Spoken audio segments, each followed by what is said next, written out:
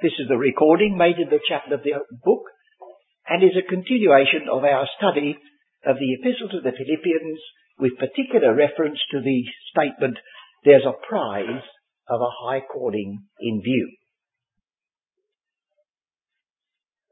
Will you just for a moment think back? We have 4 outstanding epistles which are grouped under the word prisoner. That is to say, Ephesians, Philippians, Colossians and 2 Timothy. They bear the stamp, the prisoner of the Lord.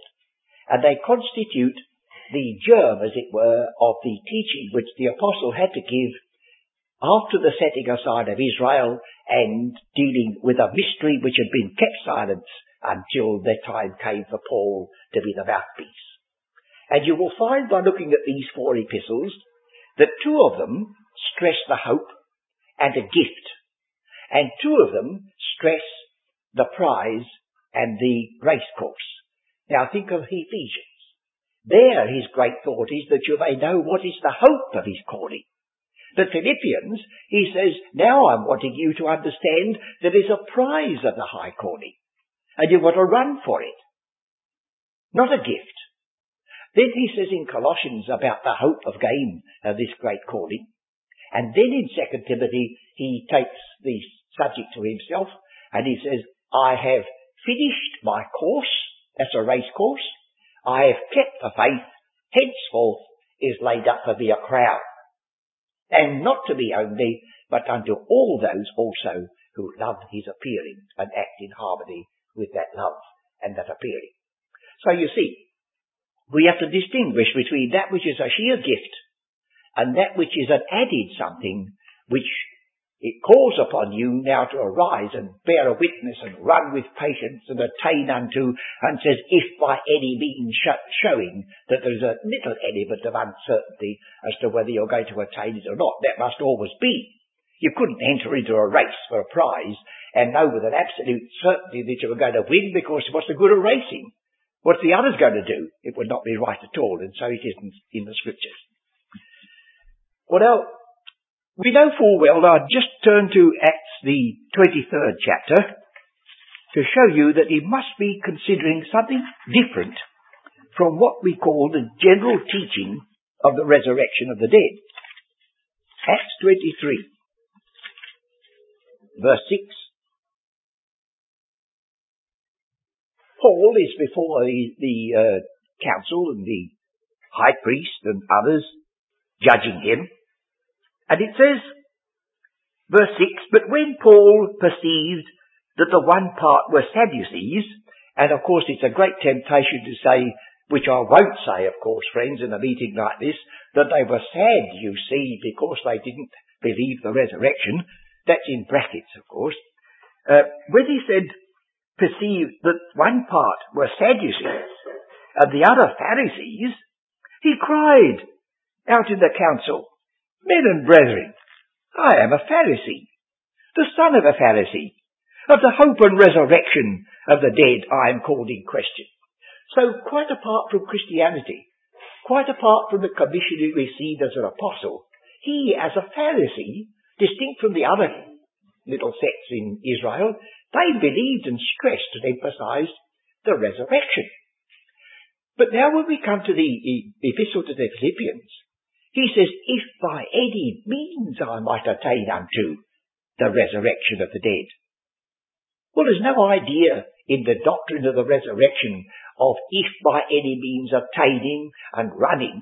So it throws us back once more to say, have we got a complete translation? Is there something there that if we only knew would cast a little more light? I think there is.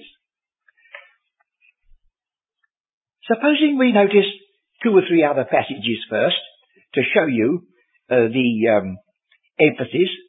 Now, for instance, take Mark, the 9th chapter. Mark, the 9th chapter, and the 9 and 10, verses 9 and 10.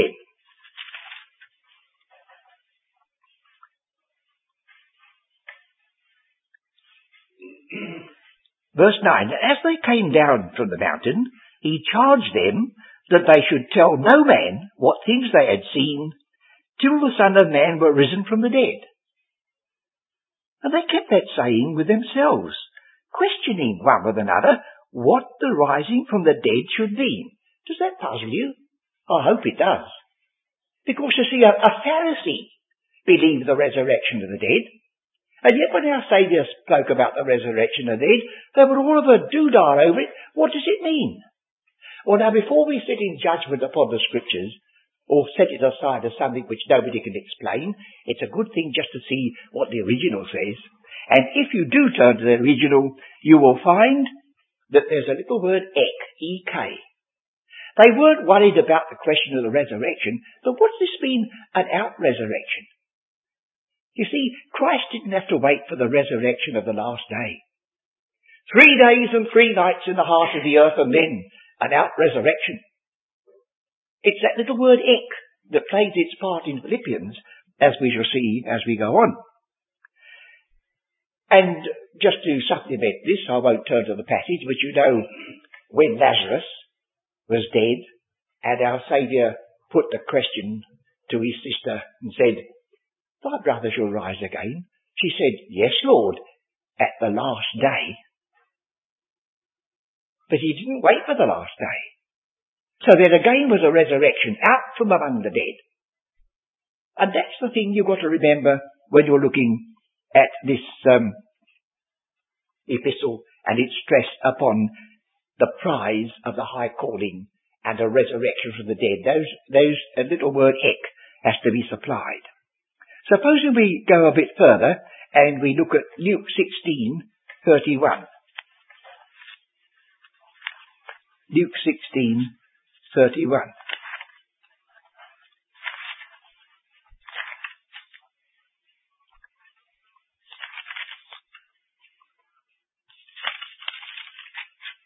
Now, where am I? Is there a 31?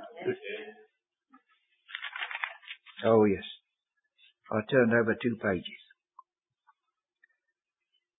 He said, "If they hear not Moses and the prophets, neither will they be persuaded, though one rose from the dead."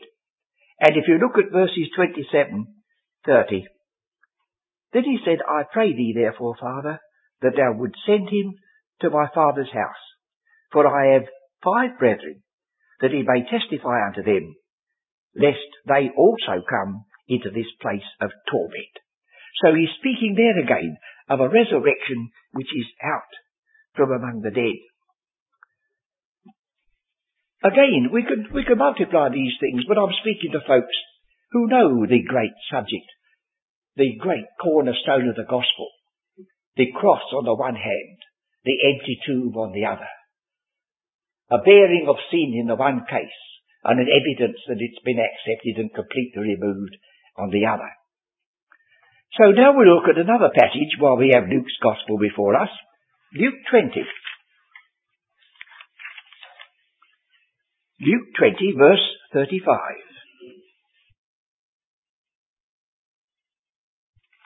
He says, "But they which shall be counted worthy to obtain that world and the resurrection of the dead." Well, who's counted worthy, friends? Do you know anybody who is counted worthy to be raised from the dead? It's a part of the gospel of the grace of God by faith without works. But it's this idea of a special resurrection out from among the dead. And so it says here in this passage in Luke 20:35, "But they which be accounted worthy to obtain." The words which echo in Philippians, to attain unto, lest if by any means I might attain unto, as though there was a possibility that you wouldn't. That world and the resurrection from the dead, not the resurrection of the dead, the resurrection out from the dead, a select number, neither marry nor are given in marriage, neither can they die any more, for they are equal unto the angels, and are the children of God, being the children of the resurrection. That's going into another subject altogether. But don't think it means you ought not to get married down here. It means to say you won't get married up there. So now's your time, if ever or never. Now then we go a stage further. Acts 26:23. Acts 26:23.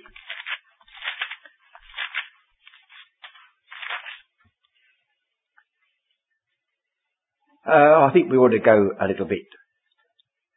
Verse 22 to introduce it. Having therefore obtained help of God, I continue unto this day, witnessing both the small and great, saying none other things than those which the prophets and Moses did say should come, that Christ should suffer, and that he should be the first that should rise from the dead. So it keeps on emphasizing there's an aspect of the resurrection which is peculiar, singular, a rising out from the dead, not the general resurrection at the end of the age. This took place, of course, earlier. And so we have this word, ek. Now, when you come back to the epistle to the Philippians, you will have to discover, I think if you look at the original, that there's a double use of this word.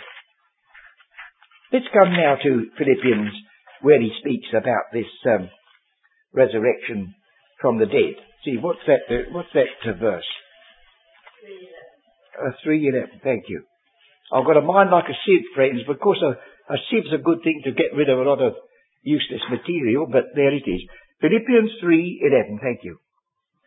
That I may know him, and the power of his resurrection, and the fellowship of his sufferings. This is verse 10. Being made conformable unto his death. Now then, if by any means, is there anybody listening to me who has to struggle in order to be raised from the dead? That's hopeless. That's silly, isn't it? That's foolish. The person who is dead is absolutely unable to do anything or to know anything. But this man has got something in mind. He says, if by any means I might attain, I might reach unto. And so we get the emphasis on the fact that he's running a race unto the resurrection, not merely of the dead, but a double use of the word ek. That out-resurrection which is out from among the dead. So there's no contradiction, you see. There is the hope of God's people, which is a gift of God. It cannot be attained. It's nothing to do with running or racing. It's a part of the finished work of Christ. Nobody can avoid it if they want to. And then there is something added in front, over and above, that if you run with patience the race set before you, if you seek to walk worthy of the calling, if you're endeavouring to adorn the doctrine of God our Saviour in all things, if you've got these extra things which are evidences of a desire to please him, God says that will be recognised too. And so we have the stress in this epistle of the fact that there was such a thing as a prize of the high calling. And if by any means I might attain unto it, not as though I were already perfect, but I press toward the mark. You see, all the words to do with a race. And you may remember the apostle has used the figure of a race course more than once. He says in Corinthians, know ye not that they that run in a race, run all? But one receiveth the prize, so run that you may obtain. I did mention, I think before, that some people have distressed themselves badly because it reads to them, they that run in a race, all but one receiveth the prize. And of course they think they're the one left out. Oh no, it doesn't mean that. They run all, everyone, but one receiveth the prize. Now in this case it's not limited to one, but it is limited to those who press on and are not turned aside either to the left hand or to the right. And you remember the parallels we looked at in other passages where we have the distressing influence like Esau, who for one morsel of meat sold his birthright. The apostle puts it in more inelegant terms in the other epistle, whose God is their belly, who mind earthly things. Well, if that's a characteristic of anybody, he might be saved by grace and forgiven because of the work of Christ, but it's a hopeless idea to think of touching the tape at the end. That means impossible.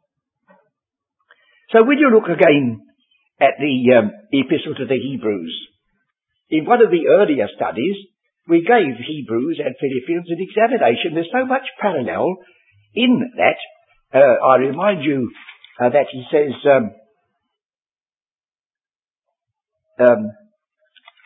now suppose we look at chapter 11, where it's got the list of those worthies who overcame by faith. And we'll pick up our reading at verse 35. Oh no, I think we ought to go back a little bit. And he says in verse 32, "But what shall I say more? What shall I more say? For the time would fail me to tell of Gideon, and of Barak, and of Samson, and of Jephthah,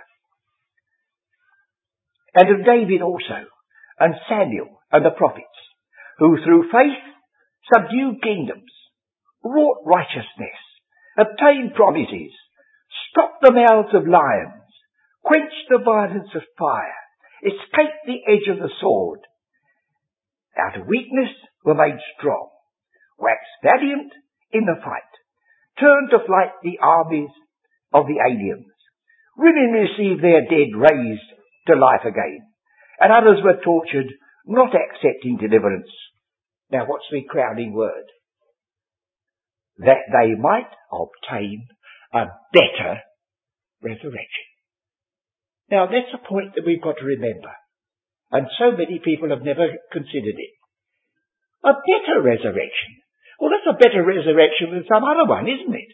Otherwise the words have no meaning. But don't you see, this is not just believing the gospel of salvation and sitting down in a meeting and you're all singing yourself to sleep. Oh, to be nothing. Well, that's all right from one point of view, friends, but you don't get much of that in the life of the Apostle Paul. He was one that was running the race. He knew what it was to be persecuted. He knew what it was to be despised and rejected and follow in the footsteps of his Saviour. But he said, there's one thing in front of me that keeps me going, that I may share not only in the resurrection, the general resurrection of the dead, but I may be counted worthy, if it please him, to take part in that specific earlier resurrection, which has to do with a prize and a crown.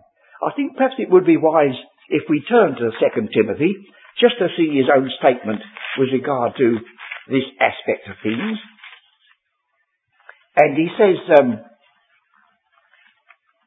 I suppose we read just the first few verses of chapter 4, 2 Timothy. "I charge thee therefore before God and the Lord Jesus Christ, who shall judge the quick and the dead at his appearing and his kingdom. Preach the word, be instant in season, out of season." And I think that's true of the word all the time. It's always in season from God's point of view, and nearly always out of season from somebody else's point of view. But it causes a sort of strain on the person who has to stand up and give his witness. Preach the word, be instant in season, out of season. Reprove, rebuke, exhort, with all long suffering and doctrine. For the time will come when they will not endure sound doctrine, but after their own lusts shall they heap to themselves teachers having itching ears. Now, it doesn't seem to be very clear who have the itching ears, but I think from other scriptures, it's the people who listened to these particular teachers who are able to give all that the itching ears are wanting to hear. And so he's warning about these things, so we do well to heed them. "But they shall turn away their ears from the truth, and shall be turned unto fables." Now, but watch thou, hear the contrast, in all things. Endure afflictions. So this is not merely simply believing. This is enduring. This is suffering for Christ's sake. And you know the statements, if we suffer with him, we shall be also glorified together. So he's urging this aspect of truth upon him. "But watch thou in all things, endure afflictions, do the work of an evangelist, make full proof of thy ministry." Now he turns to himself. "For I am now ready to be offered." He speaks of his death. almost in the terms of a sacrifice. And so it was. He had been battered about to such an extent that he says, I'm going up now before me judges, and I'm about to be offered. And the time of my departure is at hand. He's summarising now his witness. And most of us, if we've got any decency, would not emphasise how faithful we've been, how wonderful we are in the pulpit. It wouldn't be right, would it? But when a man is facing a cruel death at the hands of the persecutor, and when he can look back over a witness where consciously and purposely he has stood for the truth and suffered for it from his own countrymen and by the Gentiles, he is permitted to say with truth these words, I have fought a good fight. He doesn't say I have made a good show, but he says the fight I've been in is a good one, and I have fought a good fight. I have finished my course. Now the word course has to do with racing. I'm not a betting person at all, but I've heard some people speaking about, they put their money on a certain horse, and it never finished. Well, I'm not going to put my money on any horse, but I've got all I hope for, all that God has reserved for me, it's put upon one person only. And you know what he said? He said, it is finished. Well, this man is following in the footsteps of his master. And now he says, I have finished. I wonder whether you were listening to me can all conscientiously say that that's me. That's me to a T. I'm running the race. I am bearing a witness. I am putting up with the consequences. And I know that when my last day comes, I shall be able to say, I have finished my course. You say, oh, I don't feel I could say that. No, that's right to be a bit careful over boasting. But here's a man who without wrong boasting could say it. And he's an example that we should keep in front of us anyhow. So he says, I have fought a good fight. I have finished my course. I have kept the faith. So what? Henceforth, there is laid up for me a crown of righteousness. As he says in Corinthians, they do it for a fading laurel crown, but we for an incorruptible one. So run I, so fight I, not as one that beats the air.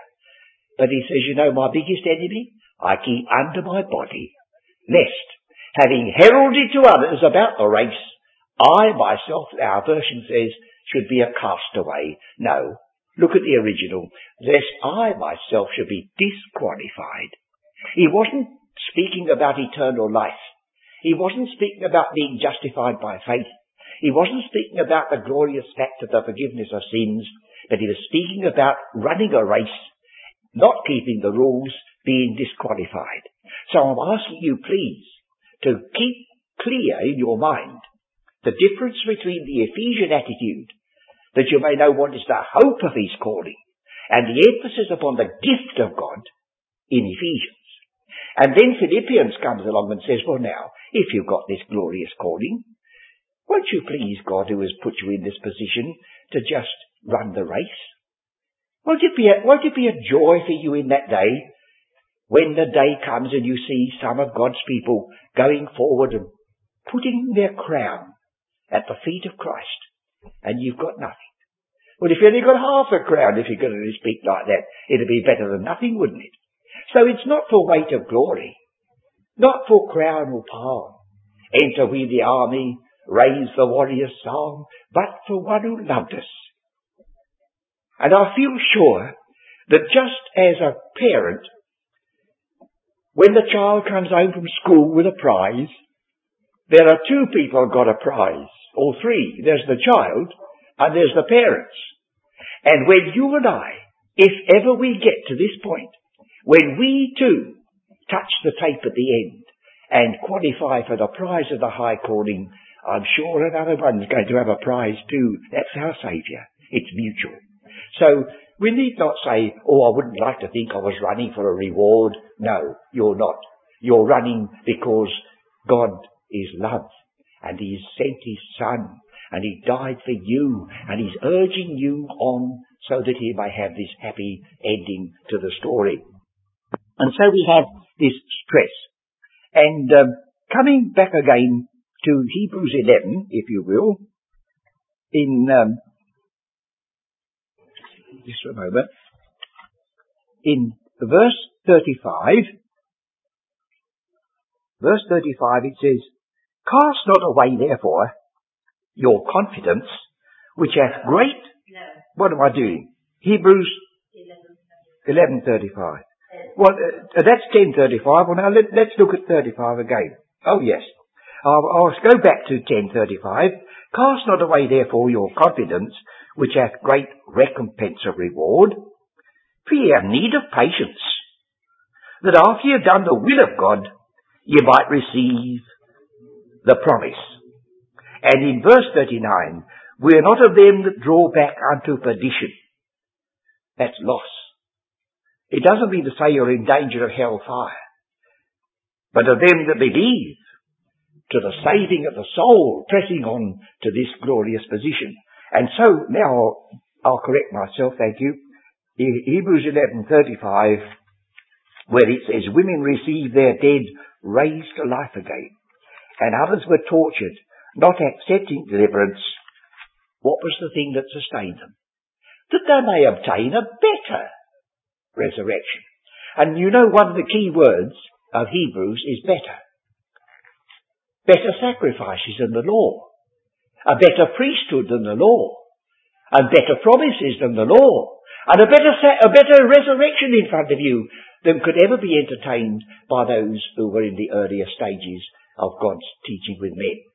And so I feel that while we would not overdo this emphasis, it's certainly a part of our witness to remind one another that although grace and salvation is free, unmerited, undeserved, there is a little element in it when God says, "Well, now, I've given you life, I've given you this glorious calling, I've given you this great salvation, won't you enter into this and please me? For if you only get that little crown at the end," He says, "there'll be two of us, I shall be pleased as well as you." And so I leave it with you, friends, that this epistle to the Philippians is well worth your study, and to compare it consistently with the epistle to the Hebrews will help out a good many other little features.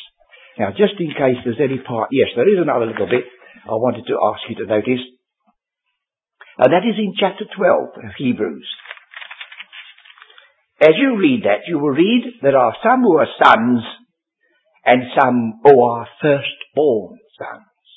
And again, that is sort of making a little distinction. We are all children of God, but we're all not necessarily in the position of the firstborn who inherits. So again, it's stressing that thing. And then you'll find that we have, lest at any time we should slip, or lest we should come short, that's chapter 4, and be not slothful, that's chapter 6, and we are not those who draw back, that's chapter 10, and he says in chapter 10, verse 35, "Cast not away your confidence, which hath great recompense of reward."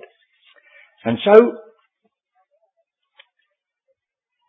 we've got these words stressing the similar thought of pressing on to the prize of the high calling.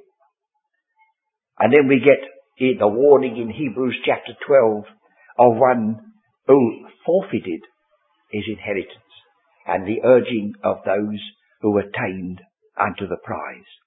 I commend to you then Philippians and its balancing epistle, 2 Timothy, and its expansion in Hebrews 11 to sort of set over against the high calling of God, which you cannot merit, the high calling of God which is by grace alone, the high calling of God which is stressed as a gift, so that we've got now a gift which you do not earn, and then something which you can lay at His feet when that day comes, the out-resurrection, out from among the dead.